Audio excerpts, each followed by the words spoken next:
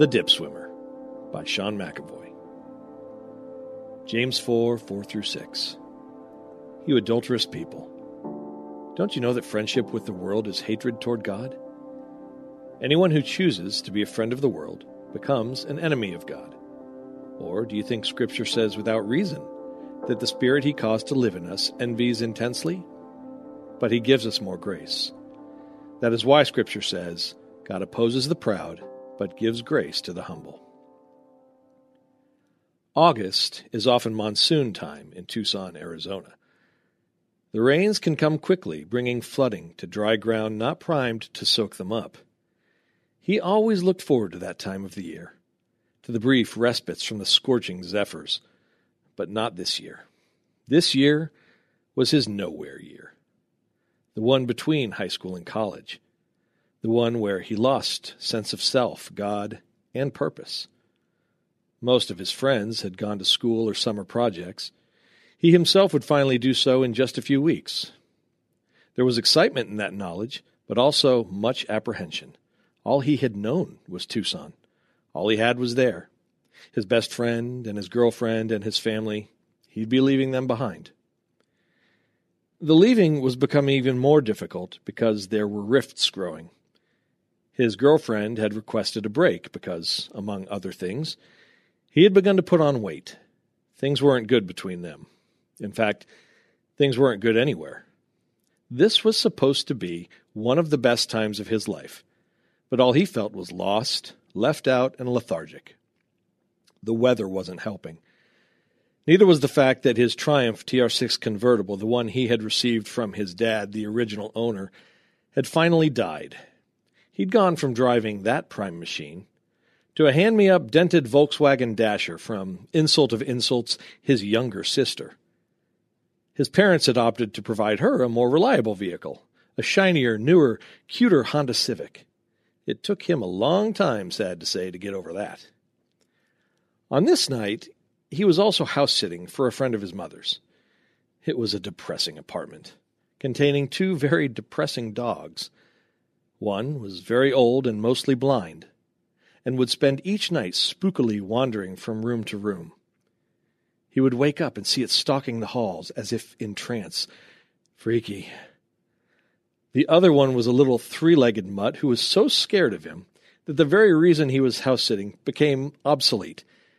Every gentle attempt to let the dog out created so much fear in the animal that it would do its business in the process of running out the door, meaning he not only had cleanup duty, but still had to convince the frightened critter to come back inside. So basically, he was bummed and lonely. And the last thing on his mind was the Lord, even though he'd known him for 10 years. He knew he had to get out of there and gain some perspective. Maybe Jay was around. His house wasn't too far away from Dog Central. He decided to try his luck in the monsoon. As soon as he got to the Dasher, he should have known it was a bad idea. He'd left his windows down. He sat down anyway, right in the puddle of rain and dog hair and his sister's ancient cigarette ashes. At least the car started. He pulled it out onto Alvernon Road and headed south toward Grant. Grant Road, when he got there, no longer looked like a street. It was a rivulet. I don't know why, but he pulled out into it. For a while, the old wheezy car made its way slowly through the water, but eventually it could go no more. He'd killed it. He stepped out into knee-deep water and looked to the heavens. A couple guys who were standing uphill in a shopping center watching the action helped him push the Dasher out of the street and up into the lot. Suddenly, he heard shouts of joy and glee. He turned his head in time to see two kids in an inflatable raft cruise down a side street and out onto Grant, laughing all the way. Nice. Did anyone else want to mock him? Well, what next? He had no cash, no coins, no cell phones in 1989, no ATM nearby. There was only one thing to do. Walk the rest of the way to Jay's house. And why not? He couldn't suffer much more, could he? It was a good 25 blocks. He'd gone about 24 of those in the rain when it was finally starting to let up, But through the parting drops, he saw that he made yet another error in judgment. Rather than staying on the main road where there was a bridge that crossed over a wash, he had taken a side street that dipped right down into it. It was going to mean another half hour if he backtracked, so he made his umpteenth stupid decision of the night. He tied his shoes around his neck, waded into the dip, and swam to the other side. Kids, don't try this at home. He got lucky the current wasn't strong. Emerging, he imagined himself as the creature from the Black Lagoon. Only several more houses to go. He knocked on the door.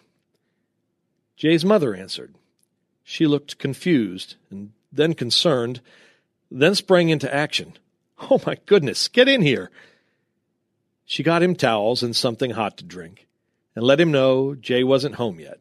He was out on a date. She was going to bed, but he was welcome, as always, to wait up for Jay. He sat in a dark corner of the living room, wondering how in the world he had sunk to this. He heard a key in the lock. He saw his best buddy enter, saw him notice a blob sitting in the corner, saw him realize he'd seen no car outside. When Jay recognized his pal, he paused, looked more closely, and then burst into laughter. What happened next was an all-night conversation that would change both their lives. The gist of it was, we've been giving lip service to our God and our church for a long time now. We've been part of this great youth group, but at heart, we both know we love the popularity more than the fellowship. We've talked about the guys in our group who we know are authentic, who really study, really live the Word. Maybe it's time for us to be that too? Maybe it's time to stop sinning and start taking Christianity seriously. Yes, we decided it was. In the morning, the mercy was palpable and freeing. We went to the bookstore and bought a study guide on James. We drove up to Mount Lemmon just outside the city, praising the Lord on the way and praying once we got there. With James's help, we decided to begin with practicality. We put away childish things. We took our eyes off ourselves, and we recognized that God had been active in answering prayers we'd prayed over a year ago, flippantly though they were spoken, that God would get our attention, develop in us humility and patience, and a genuine idea of what following Jesus was about. Relatively speaking, we didn't suffer much, though our achings were deep and real for the time. God put us on our knees, gently but firmly, and turned us around, which is the essence of humility, repentance, and restoration. The Dasher was definitely dead, but we were alive. Only a couple years later, God gave me a gift, an incredible forever reminder of that night and what I learned, and how it would carry me through the future. It came in the form of a song by Rich Mullins.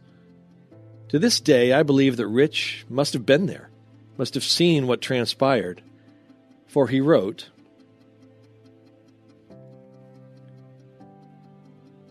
"I see the morning moving over the hills. I can see the shadows on the western side. And all those illusions that I had, they just vanish in your light. Though the chill in the night still hangs in the air, I can feel the warmth of morning on my face. Though the storm had tossed me till I thought I'd nearly lost my way. And now the night is fading and the storm is past. And everything that could be shaken was shaken, and all that remains is all I ever really had. What I'd have settled for, you've blown so far away. What you brought me to, I thought I could not reach. And I came so close to giving up, but you never did give up on me. I see the morning moving over the hills. I feel the rush of life here where the darkness broke. And I am in you, and you're in me, here where the winds of heaven blow. And now the night is fading, and the storm is through. And everything you sent to shake me from my dreams, they come to wake me in the love I find in you. And now the morning comes, and everything that really matters becomes the wings you send to gather me to my home. To my home. I'm going home. Intersecting faith and life. If a storm were to shake your life, and everything that could be shaken was shaken, and all that remained was all you ever really had, what would it be that remained? What would you have settled for that God has blown so far away? What has He brought you to that you thought you could not reach? What does it mean to go back to my home, even if you're actually about to start a journey? And when was the last time you shared your testimony? Make an effort to write it down or share it today.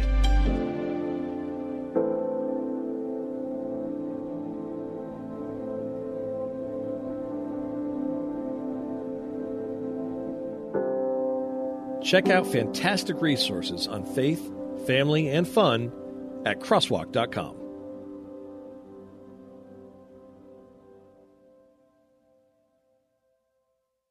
Have you ever felt conflict between your faith and feelings?